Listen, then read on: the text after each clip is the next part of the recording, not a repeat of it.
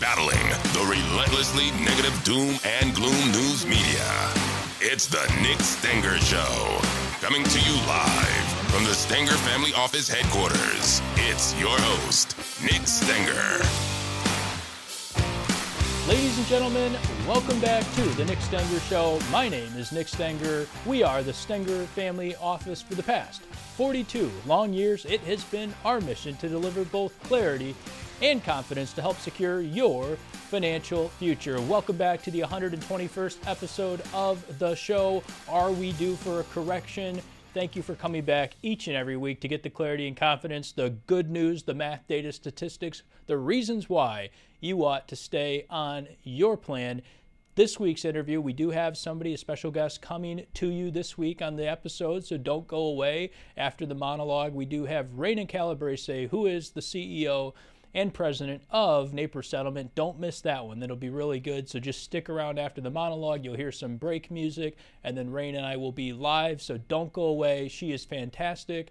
I am on the board of the Naperville Heritage Society, and we'll be talking about history and the American dream and very, very good content. So don't miss that one. Before we jump into this week's show, I will remind you a lot of our events are still on the calendar. We just got done with a record-breaking Honeywell 401k on a webinar on the Fidelity 401k.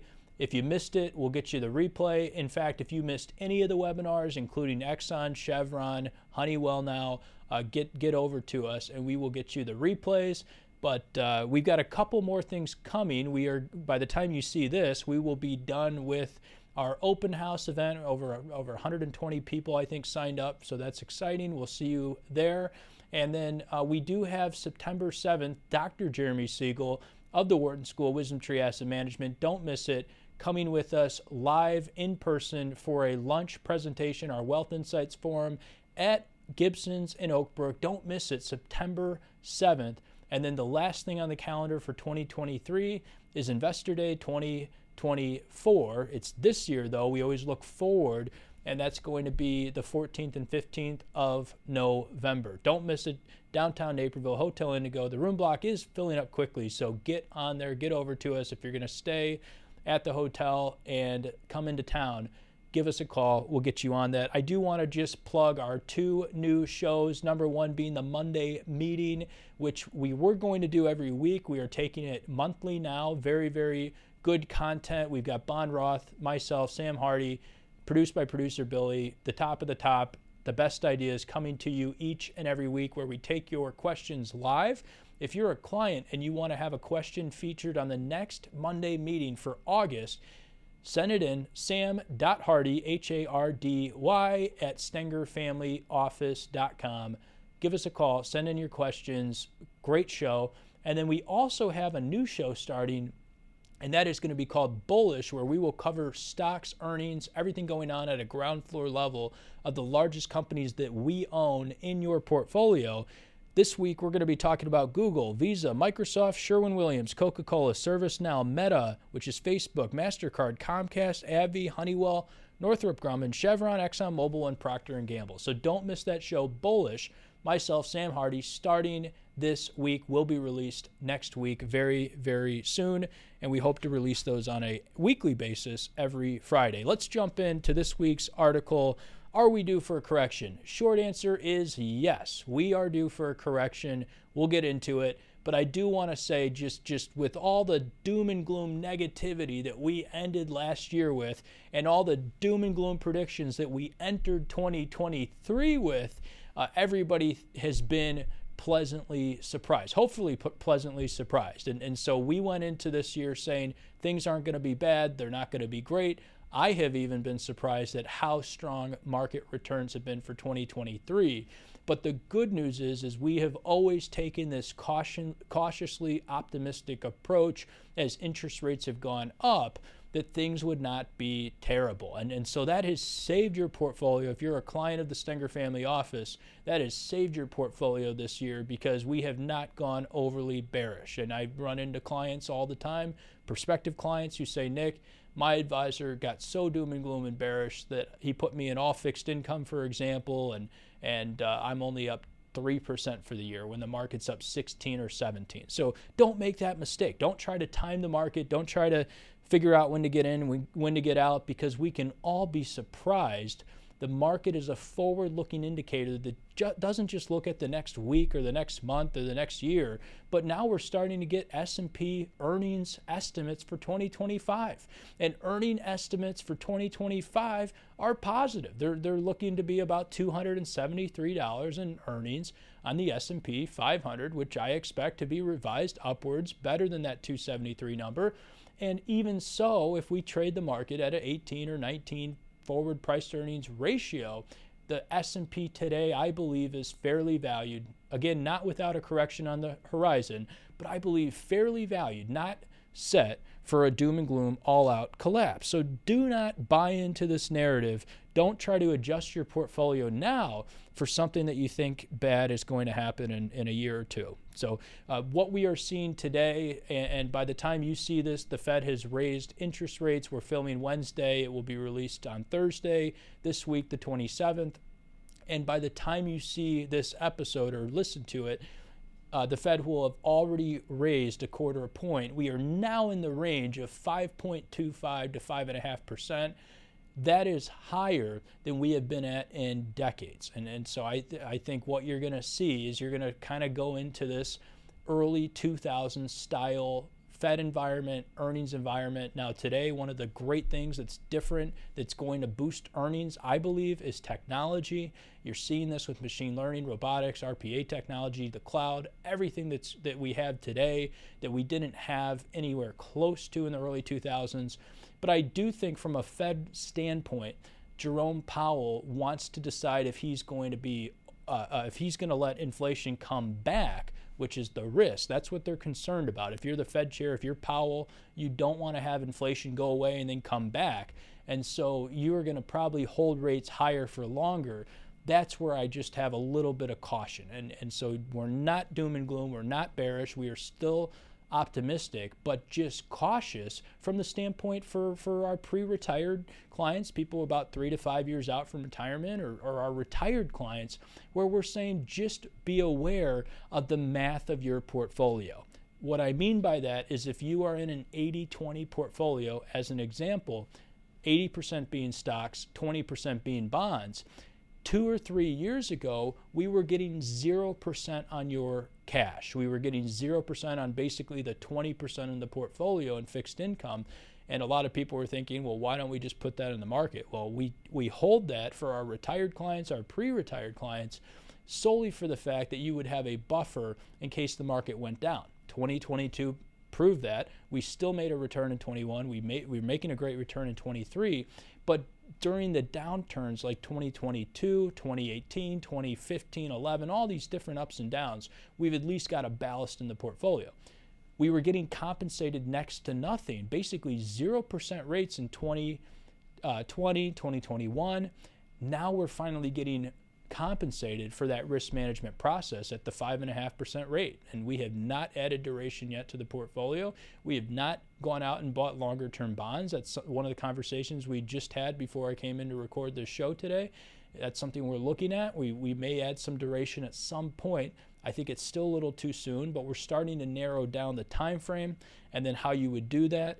And I think that decision is coming soon to add duration, because the Fed will cap out at some point. And at some point, the Fed will say, okay, at 5.25 to 5.5 or 5.5 to 6 or somewhere in this range, we are done raising rates and we are going to hold rates steady, or better yet, maybe even cut rates, which I actually think they should do. I'm in the camp now that I think rates need to start coming down.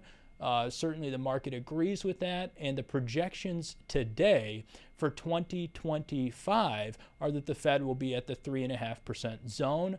I think that's actually probably high. I think if they cut, they're going to cut aggressively more than 3.5.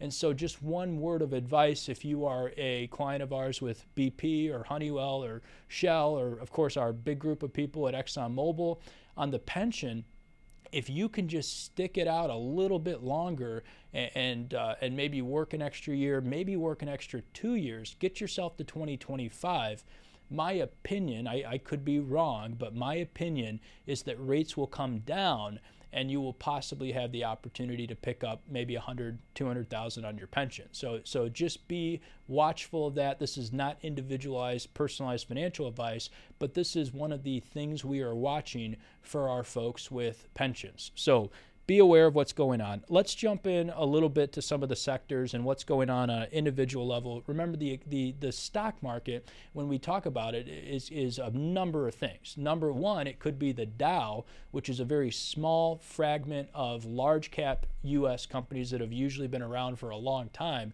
is not what we really watch. In my opinion, the Dow is not a great representation of what's out there. Rather, what we want to look at is the S&P 500 largest companies in the United States. Now, not all of them are great. Not all of them are perfect stocks. Many of them, though, are. And you have to be a pretty darn good company to get into the index. You have to be a top 1 or 2% stock out there. And so because of that, the S&P is comprised of companies that have a long history of raising dividends in a lot of cases, a long history of net income and profitability and earnings and all the rest of it, stuff we'd want to see, but not all the S&P. And so what we have watched happen the past 15, 10, and now especially the past 5 years is the largest chunk of companies in the S&P. And if we filter out the bottom 450 and only look at the top 50, have outpaced the general market by a factor of 50%. That is a massive, massive outperformance. And so you just have to be careful when you look at the S&P. Yes, you can buy the whole thing. You may be forced to if it's your 401k. But when we roll you over, when you become a client of the Stenger Family Office, we want to be selective. The reason why is because some sectors are a buy, some are not. Some stocks are a good buy, others are not. Even in the same sectors, in the same geographies, in the same areas, one company may be a great company to own, one may not. So we have to be somewhat thoughtful about what we do. Let's start with banks and financials. After the SVB and First Republic fallout, remember those banks went under in March this year, many investors panicked out of all bank stocks, thinking that we'd end up in another 08, 09 style collapse. They oversold everything. They oversold U.S. Bank, JP Morgan, all the top banks, Bank of America. While there may be some pain ahead with regional banks, we do think that high-quality large banks, the top of the top, had become unreasonably undervalued. And so some of these banks today are trading at the 7 to 10 times earnings, that's the price to earnings ratio, the 7 to 10 range, when in reality they probably should be trading in the 12 to 15 times zone. And so some of that will happen naturally if the Fed cuts rates. They will be forced to see their earnings decline as net interest declines. But you have to remember, the largest banks do not pay a whole lot in interest on their deposits like some of the regionals or small banks. And so I think being selective, I think there's some great names in the banking and the financial sector that have become largely undervalued. And pay a 3 to 4% dividend, which make them attractive investment. Again, none of this is an investment advice. You have to do this on a plan, on an individualized basis. We never want to overdo it on one sector, but this is where some of the opportunity lies in the market. Healthcare. We've got 10,000 baby boomers retiring every day, but what's happened with healthcare stocks is that they've become a little bit overpriced relative to their peers. In the pharmaceutical space and the vaccine makers, one of the things we've seen is companies like Pfizer, for example, have seen their stock prices plummet as vaccine sales have dropped. And again, not a recommendation to go out and buy them, but just a point that some of their stocks have become undervalued. And just because their COVID stock is off its all-time high and the sales have plummeted, some of their other products will continue to do just fine. They're producing great dividends. So these are some of the things we're looking at. Communication services. This is Meta, Google, Netflix. Here's an interesting thought on Meta, for example. Facebook and Instagram alone have 4 billion active daily users.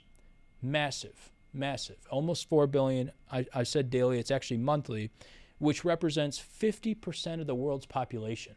There are not a whole lot of products in human history that cover 4 billion or 50% of the world's population. That is a massive monopoly. That is just absolutely huge.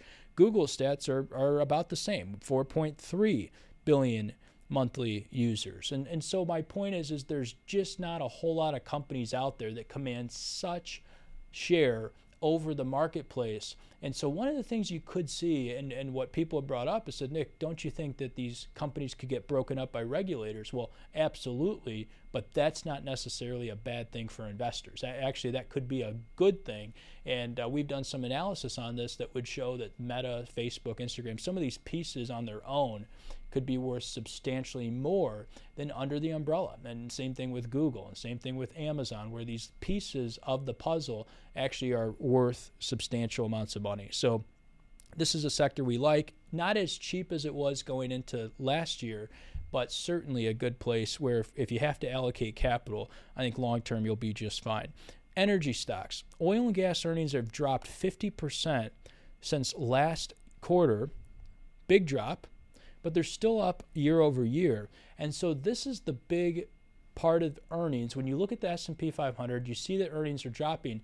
Energy is really driving the discussion. And so if you strip energy earnings out, overall earnings are actually pretty good. So don't let energy spook you. Again, I have not gone overweight on energy. We have been very careful not to overdo it because energy stocks are so highly correlated to commodity prices. Commodities can be a speculation. And like we talked about on the Monday meeting on the second episode, go watch it. Very, very good episode. Talked about gold. Same thing can be true about oil stocks. When you are too heavily linked to a commodity, you can wind up in this value trap world. You can end up in a world where you're really not investing, you're speculating. And so that's what we want to avoid. So while we would have maybe a 5-6% energy weight, we would not overdo it. Some of these companies are okay on a valuation standpoint, but there's something in investing you have to be careful of called a value trap. And that's where a company looks cheap, but that's because there's not a whole lot of long-term growth prospects.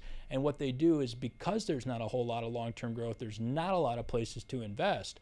They just give all their cash back to shareholders. And so they become high dividend payers.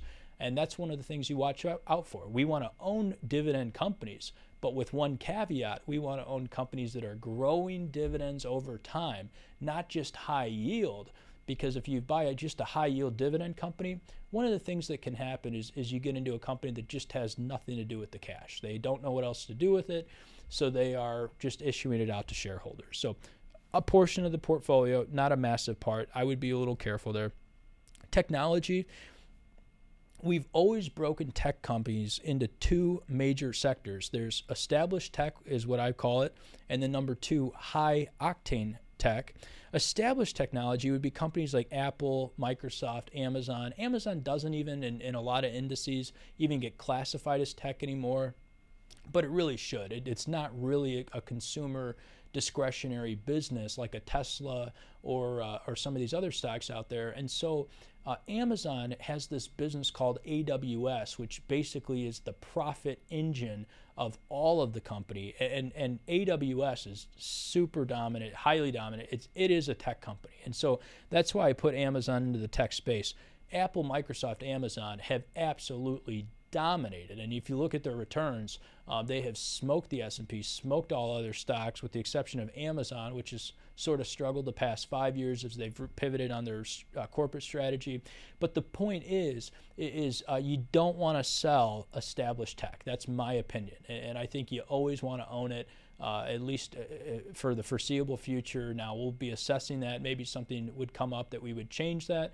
But these earnings are coming out, and they're strong. And these companies, again, are so dominant. There are so many iPhone users out there. There's so many Microsoft users, so many Amazon users that you just want to make sure you've got a place in your portfolio for them.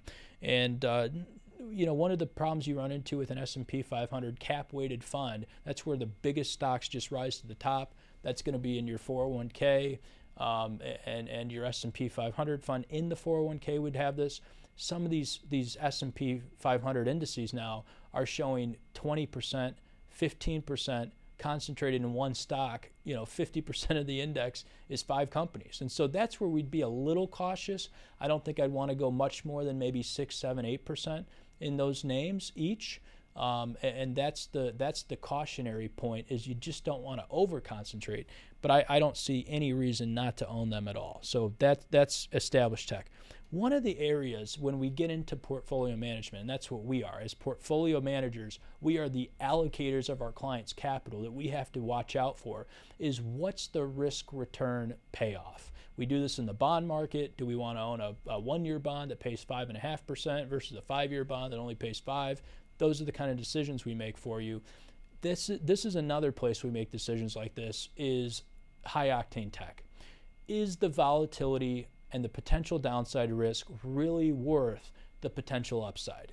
You see this in tech stocks. Once in a while, 1 out of 10 is a 10 bagger, and it goes up 10x, and it shoots the lights out, and it's a great investment.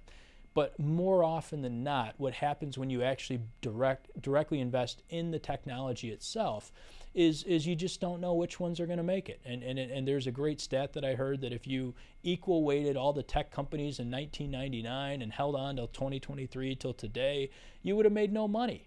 Cisco was one of the top stocks in 1999, and all these other companies that had never gotten back to their record all-time peak levels. And so to me, as a capital allocator, I can make a good enough return for you. I can get very close, even sometimes beat the index, by just owning established technology. I don't have to go out and bat 1,000. So it's not that we're going to beat the index every year by doing that, but we're also going to be able to limit downside risk by not going out into these high octane names. And so they're fun to kind of open up a brokerage account and trade them once in a while and put a couple thousand in here or there. That's fine. But when it becomes so big a piece of your net worth, you can end up like the people did in 1999 and 2000 in the tech crisis. And don't let those PE ratios fool you. Paying $300 times earnings for a stock is usually a bad idea. Maybe once in a while it works out, but history has not been kind to 100, 200, 300 price to earnings ratio companies. So that's where we'd be a little bit careful, a little bit cautious. When we look at the whole portfolio and we look at the capital allocation decision, we look at companies that have the potential over the next 3 to 5 years to give us a 10, 12, maybe even a 15% annualized return. That's what we're looking for. And I'm not saying that's a guarantee. That doesn't always happen. But if we're going to buy a stock in an environment where rates are 5.5%, where basically risk-free return is 5.5, going towards 6, we just have to be careful what companies we own, because we want to own a company who's got the potential to go up 10, 12, 15. We don't want to buy a stock hoping it's going to go up 6 or 7. That's not a good use of capital, and that's where the customized financial planning comes into play.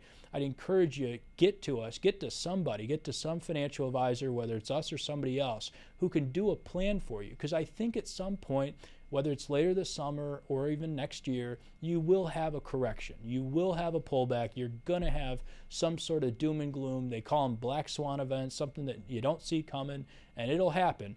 And when it does happen, you just want to make sure you don't get tossed overboard your financial plan. So stick to the plan, hire somebody who can coach you, but do it now when times are relatively good. Don't wait for things to get bad and scramble then. Get on a plan. Get somebody who's going to coach you on that plan so you don't fall overboard. The correction is coming.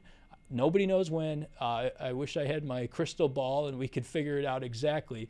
But unfortunately, that doesn't exist. So we will have to just position for all markets, for all environments. We're going to try and give you a return even in good times and bad times and be consistent. That's our goal. And then the last goal is just to keep you on the long-term plan. Thank you for being with us. Again, we've got Rena Calabrese, CEO of Napier Settlement. Don't miss her. She's coming up right after this short break. And we'll see you next episode 122.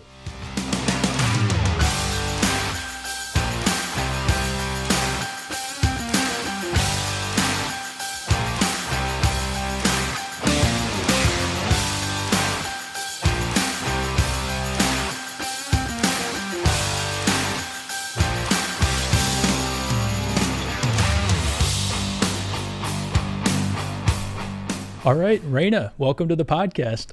Thank you. It's a pleasure to be here. Thank you so much for the invitation. Yeah, it'll be fun. It's been we've been wanting to get you on for a while, and your role as CEO and president of Napier Settlement, I'm sure people in Naperville will be very interested in that. And but even beyond that, you're involved in so much history here locally. Mm-hmm. And I want to hear a little bit more about your family history. We were talking a little bit before the show started about how your family came over to the United States. Yeah. But maybe start by telling people a little bit about what you do at the settlement. Sure. I have the best job in Naperville, plain and simple. I am the president and CEO of Napier Settlement, which is a public-private partnership between the city of Naperville and the Naperville Heritage Society. It is the city's museum, and our role essentially is to show how our history from pre-settlement through today is in so many ways tied to our state and to our national history, and tells the story not only of how we grew up as a city, but also how our nation grew up. So, Rena, you're a lawyer by trade. I am. Right. How'd you end up at the settlement, and what was your career like before the settlement? I think you started 2014, somewhere in there? I did. Okay. I did. I started in 2014, and for those that might remember, there was one of those polar, what were they, polar... vortex or? Vortex, yes, the polar vortex, and I worked in the city. And it took me, I left on the 6:20 train early that day, and I got there after noon. And I looked at myself in the mirror, and it was a mess. It was an absolute mess. My makeup, everything. And I just looked at myself and I said, I'm done. I'm done working downtown. Although I enjoyed my job. And so I started to look for something local. And I also, my daughters at the time, you know, it was the life balance. My daughters were very involved in softball, as you know. They played through college, et cetera. So I couldn't make a game, because I would have to take at least a half a day off to try to make a game.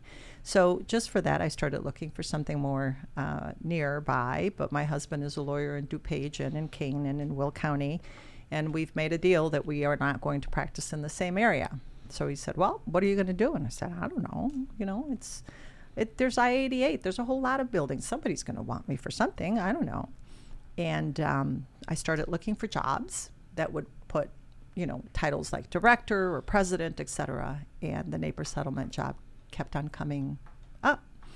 And I frankly said, I don't know anything about museums. And I put it to the side.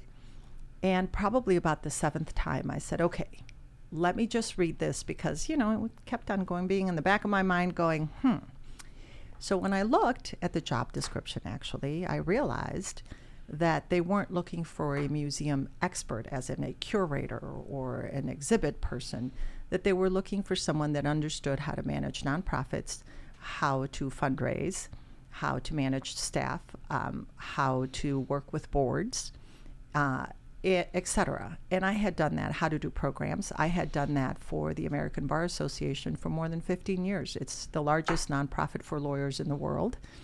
And I had some of the best training and mentorship. And essentially, I had done all of those, grant administration, grant writing. And I thought, oh, well, this is interesting, and they're looking to do a transformation. This is what I do for the American Bar Association, and it's also what I did when I was the executive director of the National Association of Women Lawyers. We went through a series of transformations there as well, and I thought, oh, this sounds like fun. Let me put my hat in, and here we are 9 years later. I thought I would only stay 3 to 4 at most. Well, and they don't seem to be rushing you out anytime soon. I think they've been pretty happy with what you've done over there. I hope so. It's a labor of love, truly. I've been a resident of the city of Naperville since about 1992. My 2 younger daughters were born at Edward Hospital at the time, and they have grown up in that 7-mile radius. They love it, and we love it. And especially for someone like me that came from somewhere else, it was important to find roots for my family and to make sure that they were good, healthy roots in a community that we enjoyed, that we liked, and Naperville was it. Well, tell people too, for everyone who's outside of Naperville, which is about half of our clients, maybe a little bit more, what is Naper Settlement? Why is Naperville so cool? Why is it the best city on earth? Which it has been ranked, maybe 1 or 2 for a while. That's right. Tell people what Naper Settlement really is and its role in the community. Sure. So Naper Settlement is a 13-acre museum, and it started out as a magnificent gift, and somewhere along the line, the way the story got a little bit buried, and part of what we hope to do is to bring that story back up. It was a gift from Carolyn Martin Mitchell. Carolyn Martin Mitchell was the daughter of Martin Mitchell, who was one of the settlers that came in the early 1830s when we were essentially moving west as a nation. And George had 4 kids, 2 married, 2 didn't, but none of them had children.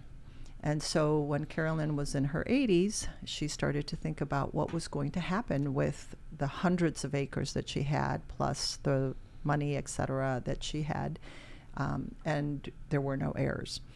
And so she also allowed the city to celebrate its 100-year anniversary on what you know today as Naper Settlement, which at the time were her orchards.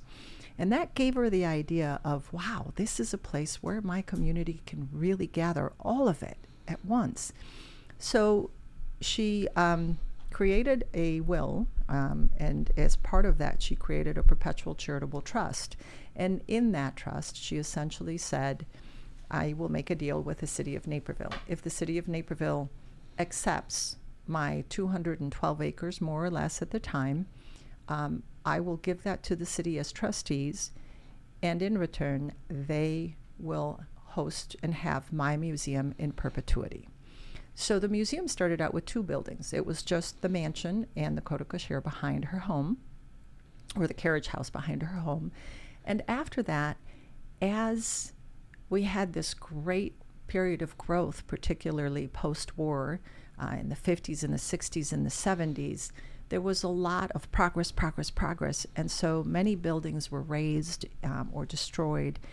And a group of folks in our community, and I think that's part of what makes Naperville great, is that people are very engaged in their community. So created a grassroots effort to prevent a building outside of Naper Settlement. And what they did then is they moved that building in, and they've moved now, we have about 31 structures, about 25 of them more or less are historic, including John Naper's old home. That's Joseph Naper's brother. And we also have the oldest worship space in DuPage County with the meeting house. And so I think the important thing is these buildings are not fancy buildings. You know, this isn't Europe and marble and things like that. They're very plain buildings that had to stand the weather and the time. And I think their simplicity is part of the story. The strength in the simplicity of these wooden buildings is just an amazing part of the story. So the city essentially continued to gain and own these additional structures that were placed on our site. And today, that's really what makes Naper Settlement. So other than the mansion, for people not in Naperville, if you're in Naperville, you probably have been to the settlement, maybe on a school tour, which is huge.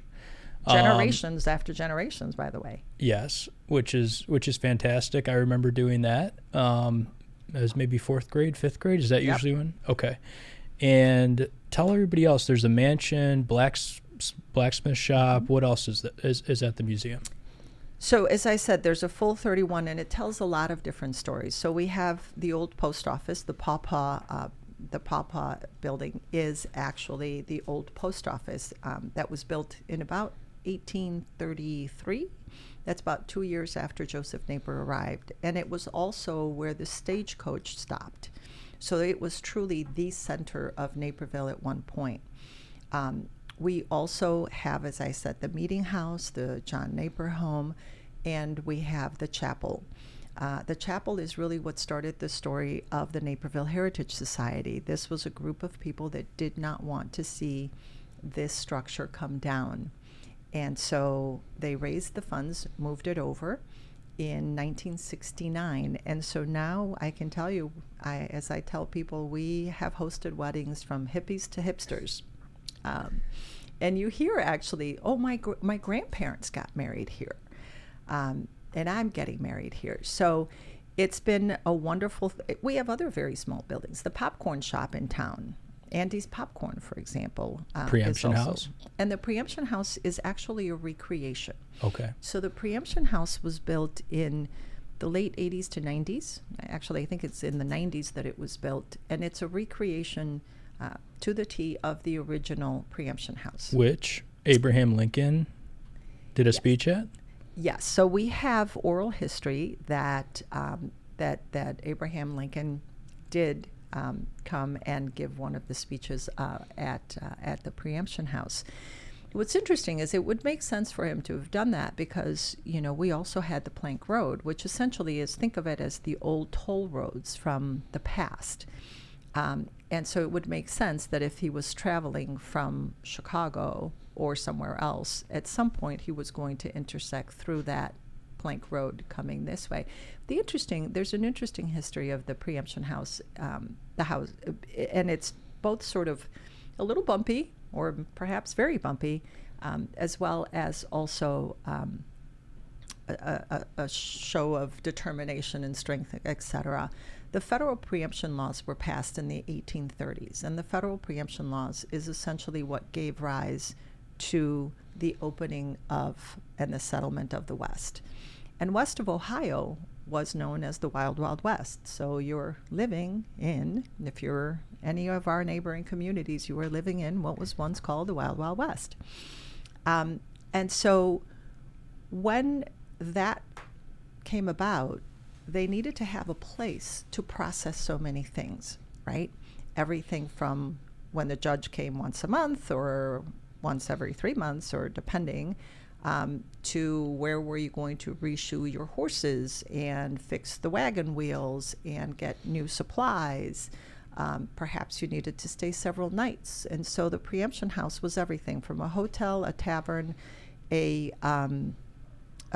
jury room, a restaurant, and across from it was the blacksmith shop. And you could also purchase horses. You could do a variety of things there at the Preemption House. The actual Preemption House was torn down, I think, in 1947, somewhere around that time. But you do walk in history. So anytime you walk past Sullivan's Steakhouse, that is where the actual Preemption House stood. Wow. And across the street from that, in that small parking lot, that's where the blacksmith shop was. And perhaps more interesting than that is where all of the farm families from all around, whether it was, Wheaton or Plainfield or Joliet, Naperville, Lisle, etc., this is where all the families met to say goodbye to their sons and their husbands and their children when they went to fight in our Civil War. Wow. So we truly do walk in history on a daily basis, and even though the spaces change, the story is still right there as you walk by it. Well, and you talk about transformation of the settlement, and I'm sure there's a lot behind the scenes that people don't know about, or maybe you don't want to even share publicly, but I think from my vantage point, until being on the board at the settlement, at the Heritage Society, just as an outsider kind of looking, I have seen it go from, it's a little settlement, pioneer town, this is where you go when you're in 4th and 5th grade, to now it's really fun. You go for Naper nights, there's the Agricultural Center, which I do want to talk about too.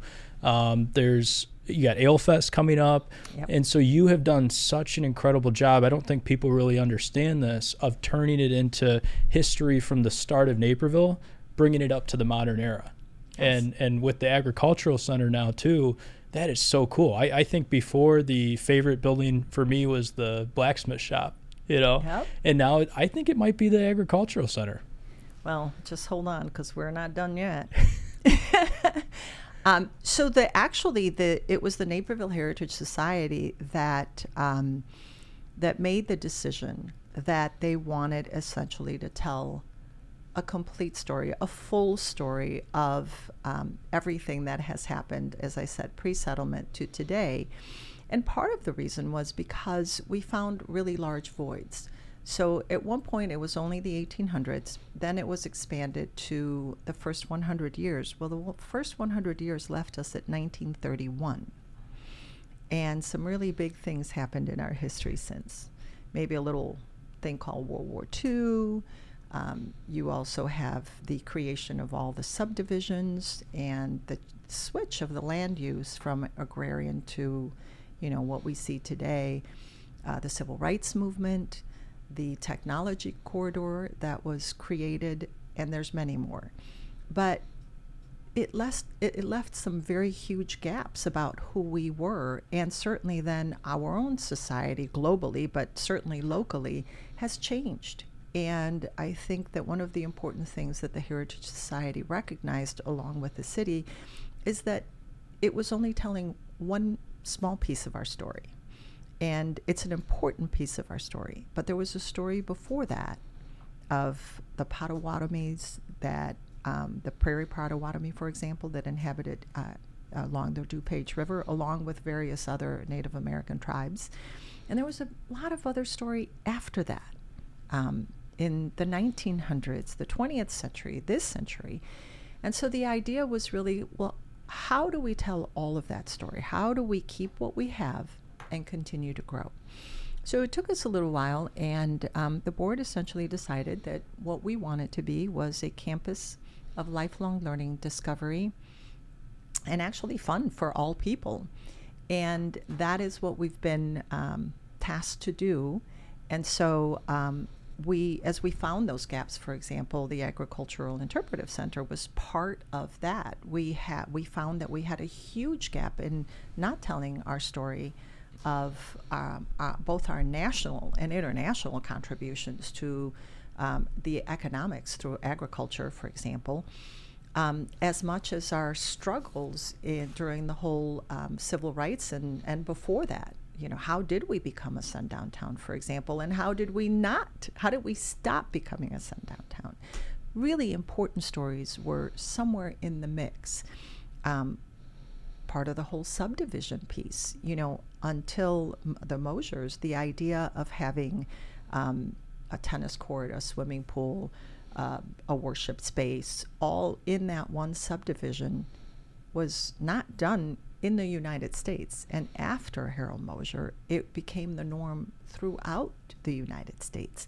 So really important things that were essentially invisible.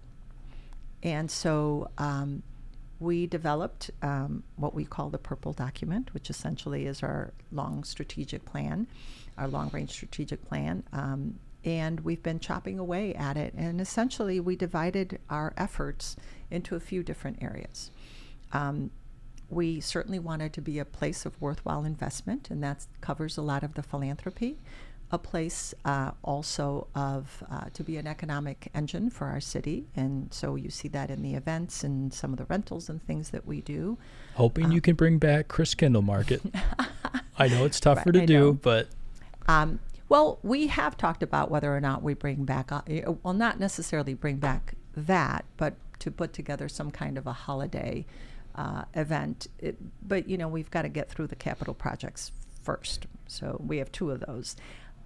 Which are Innovation Gateway. Innovation Gateway and the agricultural hub that we're creating, the Agricultural Center Hub. And tell people about Innovation Gateway, because that's pretty neat. So as we were looking to tell the full story, we started thinking about, well, how are we going to tell the 20th century? And we're a quarter of the way through the 21st century. It's not like you can go and pull 3 more buildings from the 20th century, 2 from the 21st century and go, there we go, done. And the 20th and 21st century is much more about things that are not necessarily tangible, like a building or a wagon. It's about, telecommunications and computers and transportation. And so we started thinking, well, how can we do that? How can we do it justice? And how can people hear first voice the stories of those who lived them? And by the way, we've done a lot of work in collecting those oral histories because we want people to tell their story. We don't want to tell it for them. So we found that Innovation Gateway could serve a few practical purposes and this very important purpose, because we could use technology to tell that 20th and 21st century, which has technology has a big imprint on both of these centuries, as you know. So that's what Innovation Gateway will be doing. It will become an experience of its own digitally inside. It'll take us probably still another 2 to 3 years to actually do the phase 2 of what goes inside. But then there's other practical things. We never had a space where we could have all the kids have lunch together, for example. They would come as a school together, and we would have to, divide them into different buildings because we don't have one that is large enough to house them. So it solves some of those practical problems. Is it going to be the new entrance for the is. museum? Okay. And that's really cool because it's called the Innovation Gateway, which is, it's neat because you're going into this old space, but you're going through a new entrance, which is really important, I think, because what you guys are trying to do is you're trying to connect like you said, the present to the past and tell a lot more of the complete story, the whole history. And so I think it's neat that you're starting with technology. You kind of walk through, okay, this is the modern era, but here's how we got there. Is that kind of the idea? It is. Okay. And the other part is to give those buildings really their due, right? If you think of them as people, they didn't just live in the 1800s. They didn't just have a second and a third birthday. They didn't get moved to where we are until the late 80s, and for some of them in the 90s. And actually some were moved, a couple of them were moved, I think, post-COVID, so maybe 4 years ago, small buildings. But nonetheless, they lived in our community. They saw World War I come by and World War II come by, and they saw us move from an agrarian society to a suburban society. They saw a lot. And so if you think of them as people, they have a lot more than one story to tell. So one of the things that we hope to do next year is to start the master plan and the next long-range plan of where we're going to go. And the idea is that Innovation Gateway is that one place where you will be introduced to the rest of all of those stories. The Pawpaw House was, as I said, certainly the stagecoach stop. But guess what? It was there in the 60s as progress came along, and it saw our hippies. So there are a lot of stories that those buildings can tell, not just one. And so it's part of what Innovation Gateway will do is to help project the rest of those stories, even through the buildings that were initially built in the 1830s. So our first long-range plan was about 5 years, and we're at about year 5. So we're looking at the next one, and that will include a larger sort of master plan about who do we want to be, how do we plan to be thriving in the next 20, 30, and 50 years. Because remember that whatever you live today is what was prepared for you 30 years ago, 50 years ago. That's what you live today, whether it's the roadways, whether it's the kind of government, whether it's the school system or the park district or the libraries. You think about any of those things. They were prepared for you 30 or 50 years ago by people who had really nothing. They started this. And so history is really the rails upon which you plan the present in which people will live 50 years from now. And so that's part of what we are doing ourselves for us, because we want to make sure that it's the place you want to come to in 20 years. Well, we talk a lot about that here because we're 8 generations now in Naperville, which is pretty cool. And that baby's beautiful, by the way. Well, thank you. And we tell our clients this because we have clients who are 4 generations with us now, which is really cool. And we always say you have to know where you're going, you have to know where you are and where you've been. You have to know your history, you have to know where you are today, and then that'll give you an idea of the future. And my grandpa was not quite as interested, Grandpa Jack, who Yep. my son's named after, not as much interested in the history preservation like my dad is, but even just stories he would tell me. You know, and I grew up with those stories, not as in depth, but he would tell me the stories of how Naperville had a couple thousand people when he was growing up, and there's one sheriff who would just stand outside the bank with a revolver, you know, and that was Naperville. Yeah. And what's your opinion? How did Naperville go from a couple thousand people, nice little city, like a lot of these little towns were 3,000-4,000? How did it go from that to what it is today? You know, so here's the interesting thing about Naperville and communities as a whole. The things that tied Naperville, that are at the absolute core of what Naperville is, hasn't changed ever. When Joseph Napier came, within 3 months he had a school teacher. In the first 2 years, he had a school built. And by the way, girls were also attending school. Now they were learning traditional girl things, but they were nonetheless learning how to read, how to write, etc. You're saying they weren't becoming lawyers? No, but they should have. But the point was, education was always at the very heart of what we do, right? Community is another part. They were settlers. If they didn't band together, they were all going down. So this idea of binding one another as a community is something that has also stood the time. The other one is entrepreneurship. You think of how many entrepreneurs that are successful at a large scale or a small scale in Naperville, and you know there's many of them. And the fourth one is family. You can do anything you want to do for family here.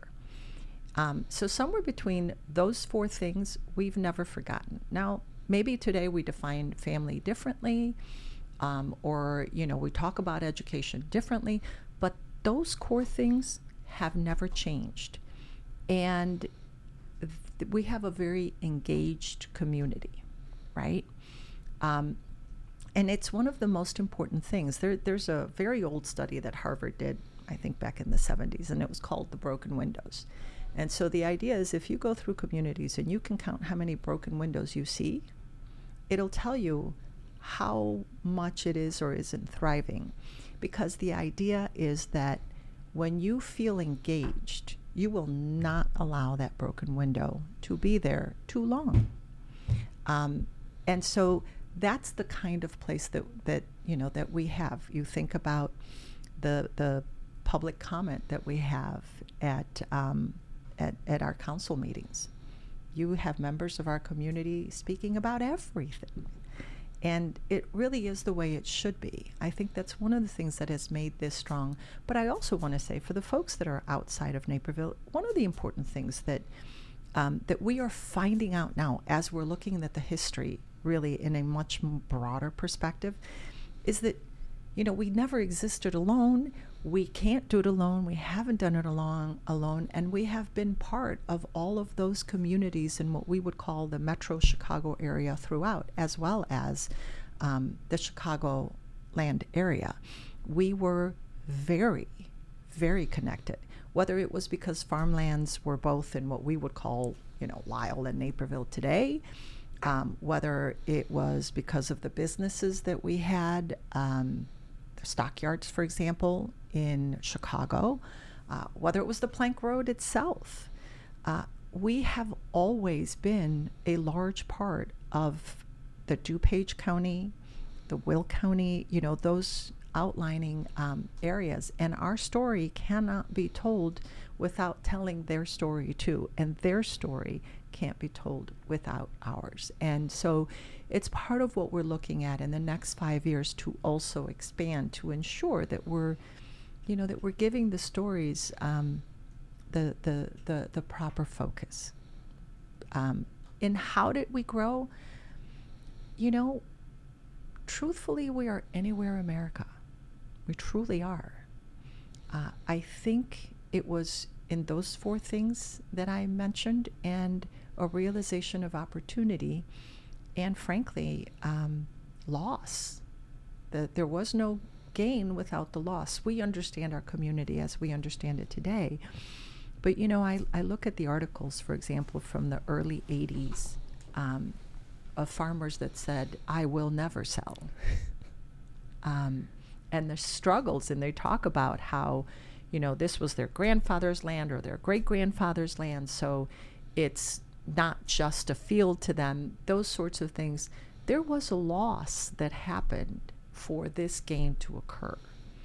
And on whatever side you stand of that, we know that we got here today through a lot of struggles and through a lot of opportunity. The other thing that Naperville did is they saw land and they bought it.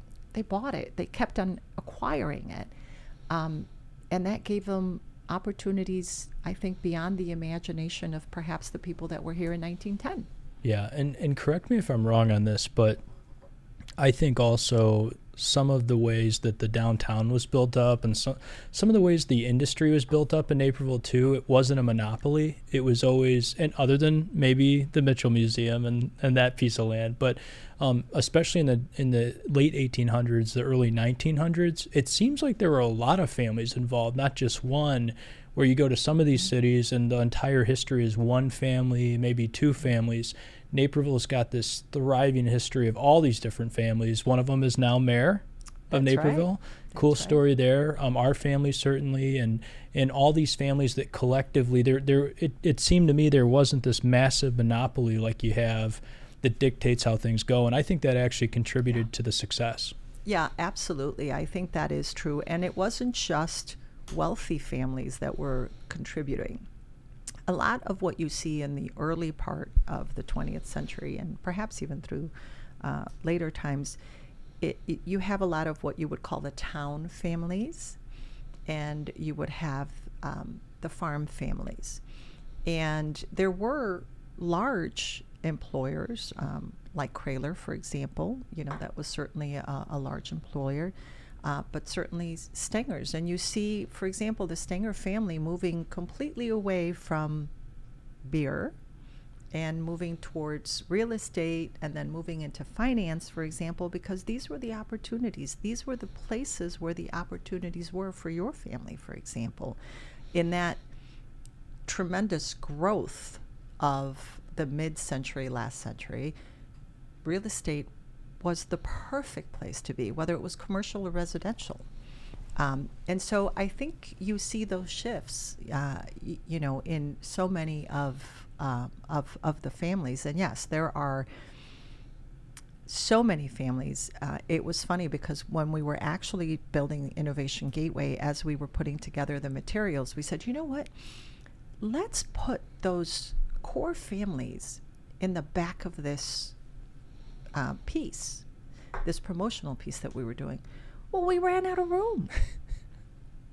There were too many of them. So absolutely, it's absolutely, and I think that's what happens. Some of them might be working on community, some of them might be working on education, some might be working on both, some might be working on family.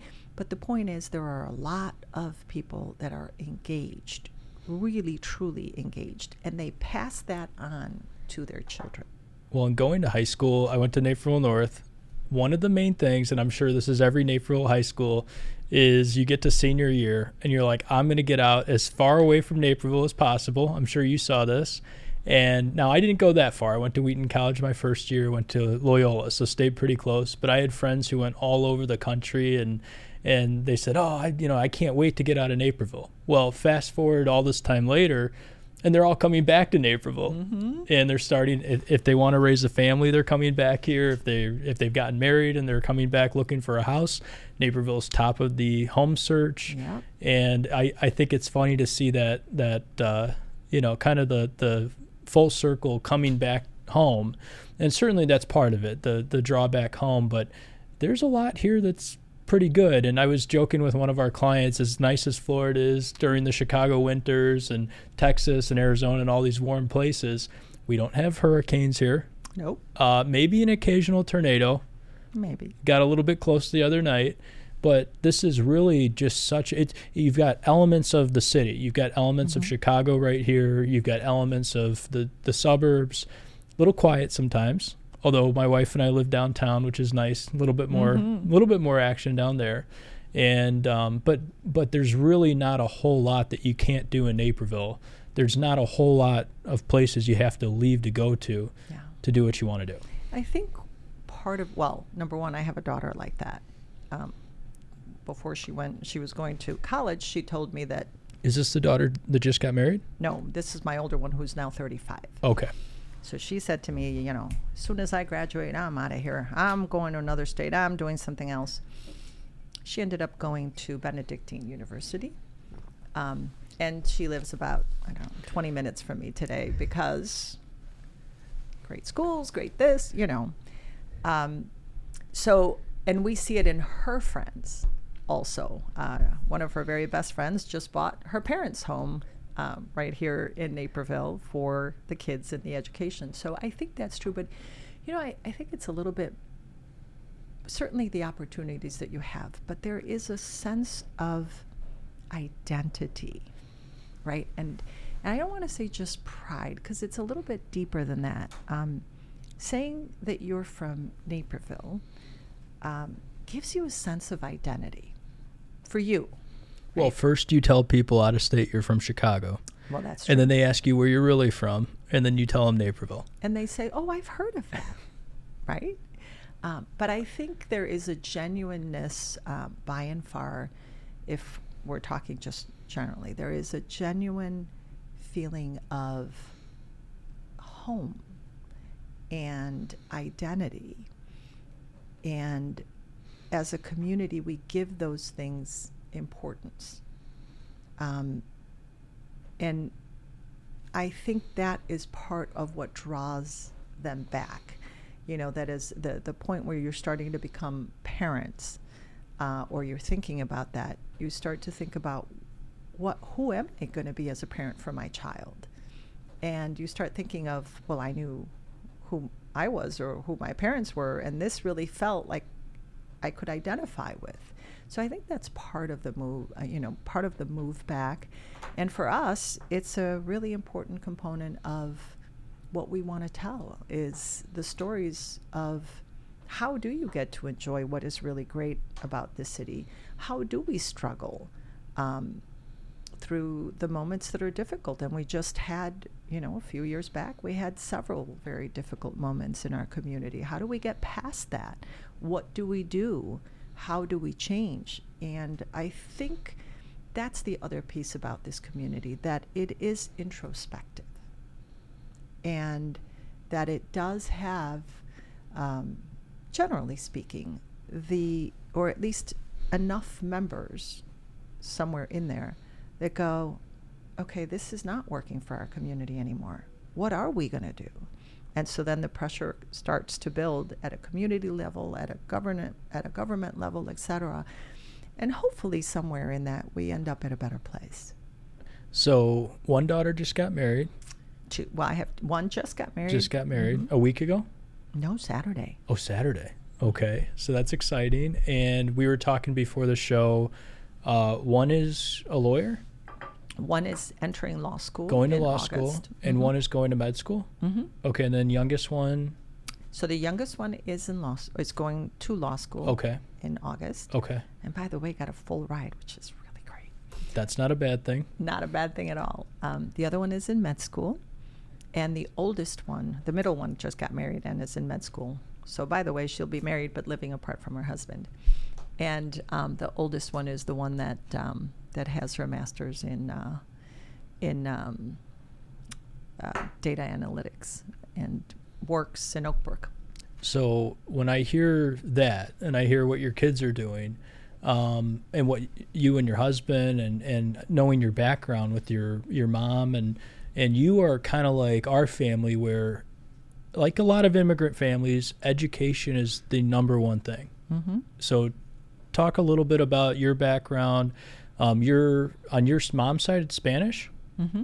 Okay. Well, on both sides it is, but so you have to remember, my parents are, my mother's just about 96. So you're going almost a full century for them. It was very common in Spain for people to have either land or businesses in Latin America. So on my father's side, they had land and businesses and things in Ecuador, and also generations of people that did, that were in Ecuador. On my mother's side, they were in Argentina and in Cuba. So my mother's father father and mother were the very first to have ready-made clothing in Argentina, in Buenos Aires. And on the other hand, they were also the people that lost everything when Castro went to Cuba. On my dad's side, they moved back and forth, but they were there for generations. Some of them were presidents of Ecuador, et cetera. So the families would travel from Spain and back.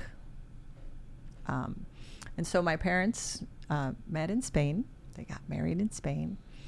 And then they went to South America. I'm the last one, so I was born in Ecuador. And then my father was recruited by the U.S. government because there was a shortage of gynecologists and obstetricians in the U.S. in the early 70s or 60s. And so he had to pass a test at the U.S. Embassy in Ecuador, and then that group of people had to go to Chile to pass another test, and then that group of folks then had to go to Miami and do some other kind of test. And then he was approved for a visa to come and to work as a physician here. But of course, and what year was that? That was in 1973. Okay. And so when he got here, of course, he had to do his residency again and then pass the medical boards again. So my dad learned to speak English on records. And so when he got here, because we didn't have any family here, he got here with his suitcase, and he had his residency picked out. So he got out of O'Hare Airport and had his suitcase and in a cab, and he basically said to the cab driver, I need to go to the cheapest hotel that is walking distance from this hospital. So he came first, then my mother came, and about a little bit less than a year later, we came. Wow. And we first moved to Rogers Park, which is now, it used to be Rogers Park Hotel. Lived there for a little under a year. Then they bought a little bungalow in Chicago. And although I love Chicago, my brothers, our bicycles got stolen. And then my brothers were approached by something, I don't know the story exactly, but it was something to do with gangs. And my mother put the house for sale the next day and moved to Northbrook. And I read that she moved to Northbrook because good things happen up north. She said, you always have to aim yourself north, because of the North Star, just like finding Jesus. So she decided to go north. That's awesome. So Northbrook, very fitting. Yep. So it was Northbrook. Yeah. Okay. So we lived in Northbrook until, we all got married, grown up, and went away. So you guys are like, especially on my my mom's side, my grandma came over as the first generation from Hungary. And so I grew up with the immigrant grandmother, first generation, thick Hungarian accent. And her joke was when people would say, "What'd you just get off the boat?" She'd say, "No, actually, I took a plane here, just so you know." And that was, but I grew up with the values of how awesome this country is. Yeah. And she instilled that in me and my cousins and the rest of the family that she had seen what had happened in Europe. She had seen what had happened during World War II, and she loved this country because of it. And I'm sure you grew up with some of that with your mom. Yeah, Some of the same, but different, because you have to remember that Spain was one of the countries that did not enter the Second World War. They had a civil war of their own that ended shortly before the Second World War started. And so my mother lived through the Spanish Civil War. And I think in some ways that is worse because you see families divided. And to this day, my mother does not throw away a piece of bread, for example. And she has to have everything in pairs, one for now and one for just in case. Just things that have set in there. And her father died actually when she was very young, so she ended up growing up with her aunt and her uncle, and then the Spanish Civil War broke out, so it was not an easy life for her. And I think the most important thing, though, for my mother was, my mother is a super brilliant intellectual type person, but she didn't have the opportunity to study. She actually wanted to study. So my mother went through nursing school entirely, and she knew that her mother was really not approving of her going to become a nurse. So she went through the nursing program, and then to get her license at 26, she needed her mother's permission, because the father had died. And so when she went to get that, my grandmother said, absolutely not. Not one of my daughters will be a nurse so that people think that all they do is have affairs with the doctors. Oh. It is not morally right. So she never was able to thrive professionally. And so she instilled in my sister and in I that we had to absolutely be educated, in all of us, but particularly for women, that under every circumstance, you had to be educated and you had to be able to be a professional in whatever you chose. And then for her, it didn't really matter. My sister studied psychology, for example, and I always knew that I wanted to be a lawyer, but and it was for me, I got married young. I didn't have a great marriage. I had my daughter. I got pregnant, I think, 3 months after I got married, my first marriage. And so by 26, I had a child. I was fighting custody of my child, getting divorced, and going to law school. Wow. So what you're doing now is easy compared to that. Yeah. Somewhere along the line, sometimes I think about that and I go, oh, my daughter's 24. But she was very helpful. She was helpful both from an emotional perspective and, from helping to take care of my daughter, et cetera. But yes, and that's what she would say, the opportunity that you have to be able to be whomever you want to be here is something that you have to remember every day. And it's something that I tell my daughters all the time. When the elections come by, I often tell them, I don't want to know who you vote for, but you better vote, because it took a lot of women's lives and mental health, and they were jailed and they were raped and they were marginalized for you to be able to have this right to vote. So you better vote. You're not too busy to vote. And the idea that we can build the type of society or community that has the responsibility to include every different perspective, whatever that is, and that has an opportunity for you to be whomever you want to be, that doesn't happen everywhere. And if you give me the opportunity, I can tell you one really important story where I saw that. So as you know, I used to work for the American Bar Association, and my job, I had several jobs, but I did a lot of work abroad. And I want to say this was probably in 2010, 11, something like that. I had the very first group of female lawyers from an Arab nation, the very first group. That was in 2011. And they were asking, how is it that they can get stronger, et cetera. And so we talked about, forming organizations and associations like the American Bar Association or the National Association of Women Lawyers, et cetera. And one of the things that they said to us was, we cannot form any groups of any kind for anything, not just for lawyers, but for anything.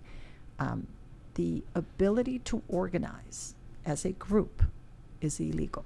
Wow. So think about what that does in terms of your opportunity as a profession or as a person to impact the society that you want to build, and how lonely you feel as a professional when you want some help or just some collaboration. So I think that alone tells you how privileged we are as a country and as a place to be able to just simply organize. Doesn't that sound silly?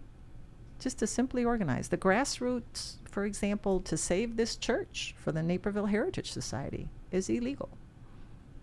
And so what that allows is it allows governments to monopolize and to control every aspect of your life, number one.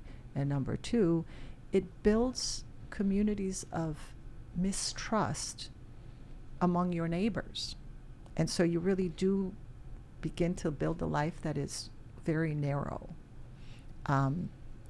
So I can tell you from my parents, like I said, my father came with a suitcase and, built his own practice and educated his children. And, and that was always what my mother would say. I've never gotten a speeding ticket. Like, truthfully, I can't say that. We have never needed any kind of assistance because we've got the greatest thing. We have an opportunity to work. And we can work one job, we can work 4 jobs, we can work 5 jobs. But there is always an opportunity to be who you want to be, because you can build the life that you want to build. So, your opinion, American dream still alive, or is it dead like some people say? It's an interesting thing.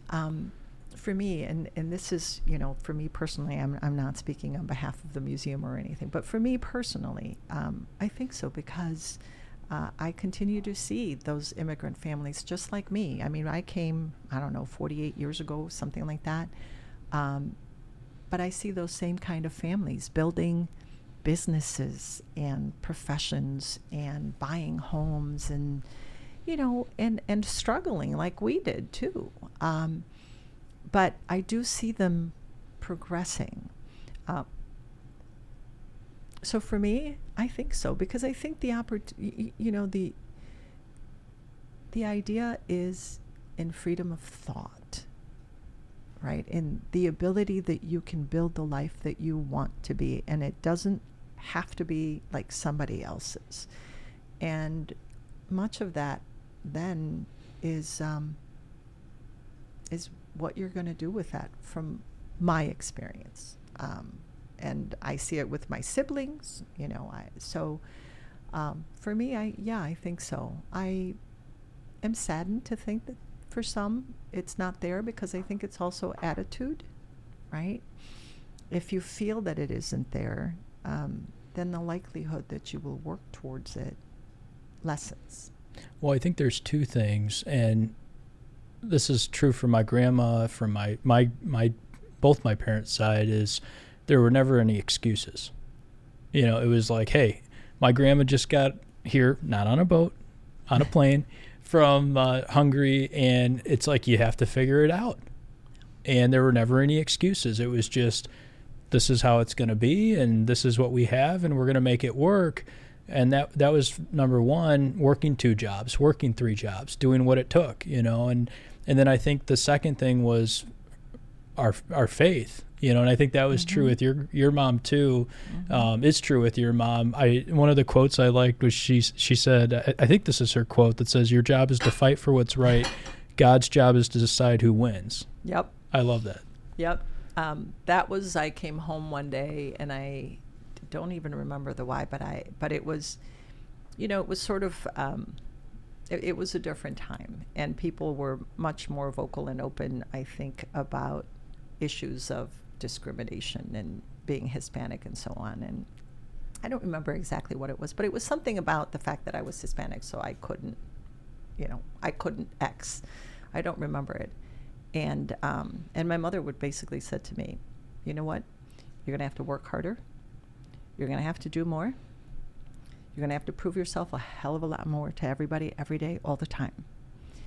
And I said, well, that's not fair.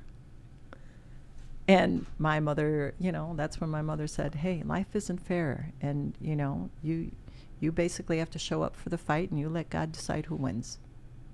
So that's how I approach much of what I do. Hopefully a lot of the times it's good, but it does make for a very simple life. I don't have to worry about whether I'm doing the right thing or what's most convenient for me. I just do what's right, and then I say, well, good luck, God. The rest is up to you. So let's talk a little bit operationally. You're running a big organization. Let's talk numbers a little bit. How many people? We have, in terms of employees, we have about 40, give or take. Okay. And how much in revenue does the settlement give us some of the background, some of the numbers of what you really oversee? So, as I said, this is a public-private partnership. So the city of Naperville provides a part of the funding, and then the Naperville Heritage Society provides another piece of the funding. And together, that's essentially what becomes our annual budget. The city provides about $2.9 million, $3 million, somewhere in there on a yearly basis. And I know that for some, they say, well, that's a lot of money. And it is a lot of money. But think about having 31 structures, and as I said, about 25 of them are historical. So it's not like I can go to my my local Home Depot and get a can of paint and a brush, and hopefully it looks better. They are very expensive to keep. We have roofs are very expensive. Yes, they are. For example, the restoration of the mansion was a $2.8 million project in 2002. And the roof itself, the piece of the roof that we had to do now, was about $350,000. And part of it is because things were built different. For example, with the mansion, there's something called parging. And if you look at it, it's actually not the red bricks. They were frugal. They used bigger, more industrial bricks, and then over that there was a parging that went on that made, literally, they drew the lines so that it looks like brick. Well, we don't do that anymore.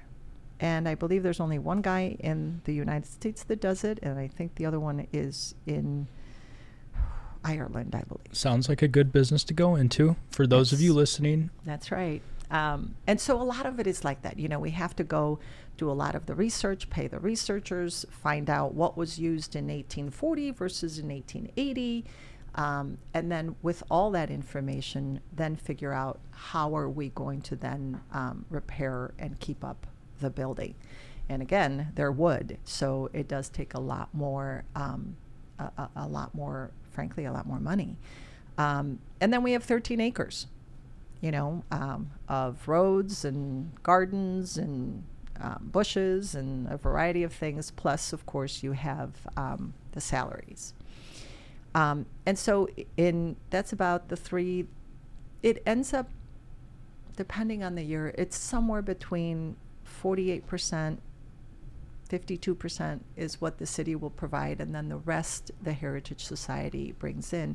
And a lot of what the Heritage Society does is either sort of, help bridge the gap between the repair in the building, for example, or also develop the programming that comes along. You have to pay experts to develop some of the programming, everything from the special boxes that we keep our artifacts in. There's a whole lot of expenses. So when you look at it, It's probably close to about, right now, it's probably close to about $6 million. With respect to the capital projects, for example, I think our city got a pretty good deal, and I'm very proud of it. And I know that our board is very proud because they all worked so hard, and so did our staff. But the two capital projects for phase one were about $11 million. And we were able to raise that $11 million in about 4.5 years, COVID included. And that's pretty large for an organization that really never raised over $1 million. So the city provided, of that 11 million, 2.4 million, and the rest essentially was brought in by the Naperville Heritage Society. So again, the engagement and the community engagement, et cetera. And now we're on phase two of those capital projects. So now it's about putting the substance inside the buildings. And we've had some really good luck. We've got some really great news that I can't share just yet, but it's really, really good news. I should be able to share it by the end of July, and I think it's a testament. And then aside from that, mind you, the revenue that comes in, for example, from the school groups and the weddings, and a variety of other things, some of the rentals of the events like the Ale Fest, et cetera, all that money is revenue for the city of Naperville. So that goes back to the city of Naperville. And then there are other fundraisers that the Naperville Heritage Society does do, like Naper Nights, for example, is something that goes through the Heritage Society. But no matter where the money comes from, whether it's city money or Heritage Society money, the Heritage Society has only one benefactor, and that is the museum. So you look at an organization of this size, the budget that you run, the 40 people at the Heritage Society, at the settlement, what are you doing, and maybe this is something we can end on, what are you doing operationally, just to give people a look behind the curtain of what actually goes on at an organization like this? And I will just say, I think one of your best skills, obviously you're very competent, you know what you're doing, that helps. But I think the other thing is the other side of you, which is you really care about people. And anybody that knows you, and anybody on the board knows this, is you really take a special interest in getting to know people, and I think that's huge. But other than that, tell people a little bit, what does it take to run an organization like this? Well, when we started to do the transformation, the first place that we looked at is us, internally. So before the capital campaign was done, we looked at ourselves internally. And if for those of you that want a little bit of advice, if you're going into an organization, if you're doing nonprofit, the first place that you got to look is your finances. So when I first started, that was the place that I looked at. How are they being run? What do we need to do? How are we ensuring that nothing bad happens and that everything good happens? And then we went department by department, looking at, okay, if we want to do this transformation as the board has directed us, what needs to be in place for that to happen? Do we have the right people? Are they in the right seat on this bus? And for us, one of the things was, as I said to our staff, you're either on the bus or you're off the bus. There's no ride-alongs. I don't care if you have a faster car, a better car, or you're going to go right next to me. That doesn't, we're going to be on one bus together, and everybody has to be in the best possible position. And I oftentimes think of myself because, people are saying, I hear that, Rena, you're doing such a great job. Well, it may be me, but when you're saying Rena's doing a really great job, my director of finance is the one that's doing a great job. My director of marketing is doing a great job. My event planner is doing a great job. The curatorial staff is doing a great job. The buildings and grounds people are doing a great job. It is all of that collective. And I think one of the most important things is the work culture. Just think about it. I have to spend 10 hours with these folks every day. I hope they like me. I hope they look for a place where they feel that they are valued, that they are respected, that no matter what happens, whether we agree or disagree or don't agree, there is no screaming, there's no carrying on, there's none of that. You will be ushered in respectfully, and you will also leave respectfully, no matter what. And so I think in creating that, and I always tell my staff, listen, I'm like the conductor of an orchestra. I'm not the best violinist, not the best piano player. I'm not the best trumpet player.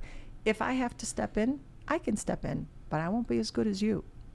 But what I do know is I know when everything is just in sync and what needs to get tweaked here, moved over there. That's sort of, my special power. But the rest of what gets done, the reason that we have the best pianist is because I have the best pianist and it ain't me.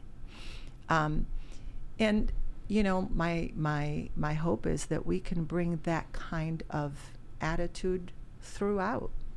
I expect that of our leadership staff, and I expect it of everyone else. If you have the opportunity to help. And I am going to give you, my job is to make sure that you have the space to be the very best at what you do. My job is to ensure that you have enough money to do the things that you need to do so that we, can be, more broadly available to others. So how do we do that? What I want to know from you is, what do you want to do? What does it take? And how much money do you need? And then we start to assess all of that and figure out how much of that we can do. So I am indebted to our staff. I say this from the very bottom of my heart. I think that we have absolutely phenomenal staff. And that's one side of it. The other side is our boards. As you know, I report to two boards. One is the City Commission, and the other one is the nonprofit. And I think they're phenomenal. They truly, truly, truly care about what we do. That's one. And two, they know, for example, the Heritage Society has been around for 50 years. They have a whole entire generational reputation to carry with them. And I think that they have given me the trust to be able to have, the elbow room that I do need to work, to be a governing board instead of an administrative board, which is so, so important. And now it's a joke, but at one point, I'm very serious and said, if you want to be an administrative board, that's your decision. But then you're wasting money on me. Hire an administrator. If you want to be a governing board, then you do need a CEO. You do need a president. And that person will handle the things that are the everydays so that you can focus on where are we going to be in 20 years. And I have just such a tremendous board. I can't begin to tell you. They're so good. You're all just amazing people. And, we look at having a plethora of expertise. So whether it's finance, we were carried through the recession and through COVID and through all of those things by some of the greatest financial experts that sat on our board. Your dad being one of them, by the way. But we have in education, in banking, in finance, in IT, you name it, in construction. We have that expertise literally at our fingertips. Yeah, and I think that's one of the things you've done the best is assemble this amazing team around you, from the actual employees at the settlement to the board is just fun. You get to interact with such brilliant people, and you go, wow, I'm like I'm like at the bottom rung here in the room, which is a good room to be in. It's good to be surrounded by such qualified people. And so I think you have. I think the conductor of the orchestra is the best way to put it. You put the right people in the right places. And I think the settlement has gone from, it's a nice place to learn how to churn butter when I was growing up, to now it's this place where you can tell the story of not just Naperville's history, but the Midwest, the suburbs, and you've brought people into that. You know, it's not just Naperville, but it's all these surrounding communities. And I always hear of people coming, from some of our clients who live north of here or south of here, and they go, oh yeah, I'm going to that Naper Nights or something like that. And I'm like, that's fantastic. We'll see you there. Yeah, and our idea is that our job is to meet you where you are. So we want to be representative of the community that we have at all levels, whether it's because you're an entrepreneur or because you're an immigrant or because you're of a different faith or a race. We want to make sure that you feel that this is your museum, because it is. It should feel like it's your museum, that you are welcome there. I think for us, that is an important piece of what we do and what we're aiming for. Hopefully in 10 years it will it will really have all of those pieces in place. And the one thing that we did know is that these sort of historic villages that told one piece of one story are having a very difficult time. I think the last that I remember hearing, it's something like 73% of them are failing. And even some of the biggest ones that you would think out in the East Coast that tell the story of essentially the battles with the British and how we gained our independence, etc., have had to, for the first time, dig into their endowments. And we want to make sure that we don't get to that place, that we don't have to crawl from this depth, but that instead, and I think the board was brilliant in the decision that it made 9 years ago, or whatever, I guess it's more like 10, 11 years ago when they decided that they needed to do this transformation, and that they started working towards it. Again, we're living the results of what they planned for all of us 10 years ago, or 15 years ago. I wasn't here, so I don't quite remember when all of that decision was made, but it was a while ago. It was more than a decade. And so I'm just lucky and privileged that I got to be the one to do the fun part. So what else is on the calendar for everybody listening that you can come check Naper Settlement out for? We've got Ale Fest coming up. Yes. So we will have the August Naper Nights for us. And we also have Oktoberfest, Howling at the Moon, which is a 21 and over only. Dueling pianos? Well, hopefully. I don't know what... that I can't tell you because I'd have to check with my staff. They do that a lot better than I do, figuring out the talent. Don't they? Is it like Howling at the Moon, like the place downtown, like the dueling pianos thing, or is it more of like a Halloween type? Howling at the Moon is literally, if you've been to All Hallows Eve, it's site-wide. Okay. Halloween entertainment. But because we serve liquor, we restrict it to people that are 21 and over. So people are dressed in costume, and we have, sword swallowers and fire breathers and, acrobats and a variety, and music, a lot of music throughout the night. It's a really good time. And then if you want a place to go with the family during the Halloween, All Hallows Eve is a good alternative. We take the entire site and we change it to historical things associated with scary things, like Frankenstein's, like the story of Frankenstein, and so on. So books, things like that. So there is an educational component as you're going through it, but it's really, you're thinking just fun most of the time. And then, let's see, so those Oktoberfest, Howling at the Moon, All Hallows Eve, and certainly the Naper Nights that are coming. And then we have other third-party events like Festa Italiana will be in August. I think there's another Ale Fest. And we have a whole lot of adult programming that is really genuinely fun, and in much smaller groups.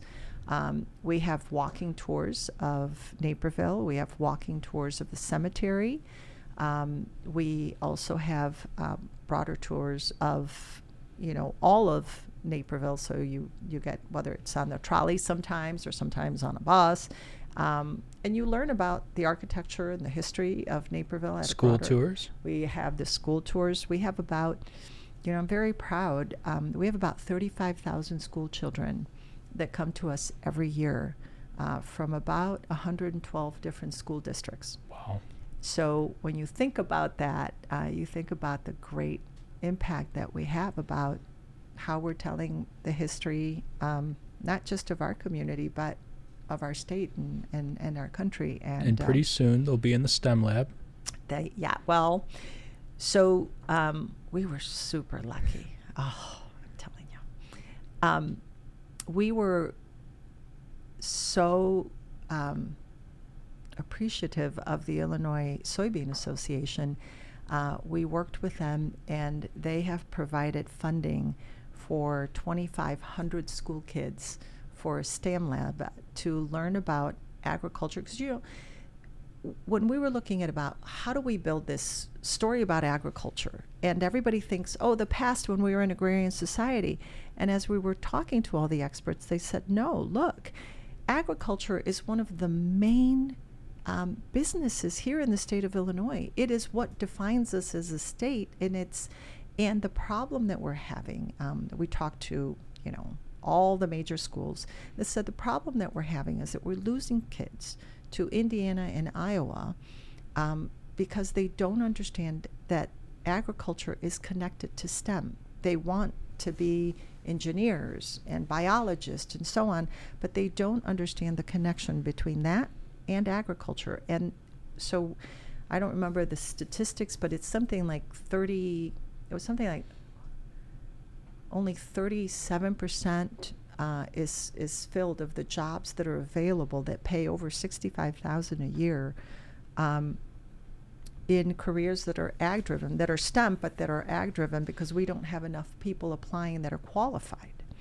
So, and as we talked about it, they said, okay, well, the problem for us is that they realize this too late. They realize it when they're in college, or they realize it when they're late in high school, when they've already made decisions.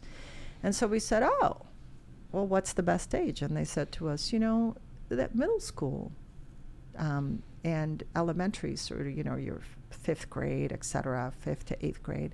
And I said, I got 35,000 of those.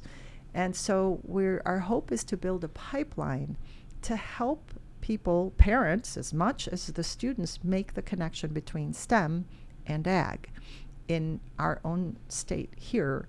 And so having 2,500 school kids the first year is significant. And we're so grateful to the Illinois Soybean Association for what they've done and the opportunity and the chance they took with us, because, of course we haven't done it before, but I have the best staff, so we figured it out.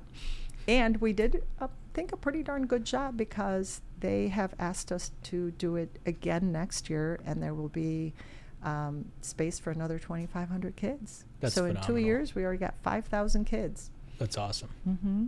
Well, that's fantastic. Ladies and gentlemen, thank you for being with us for this week's episode of the show. This is Rena Calabrese, the CEO and president of Naper Settlement.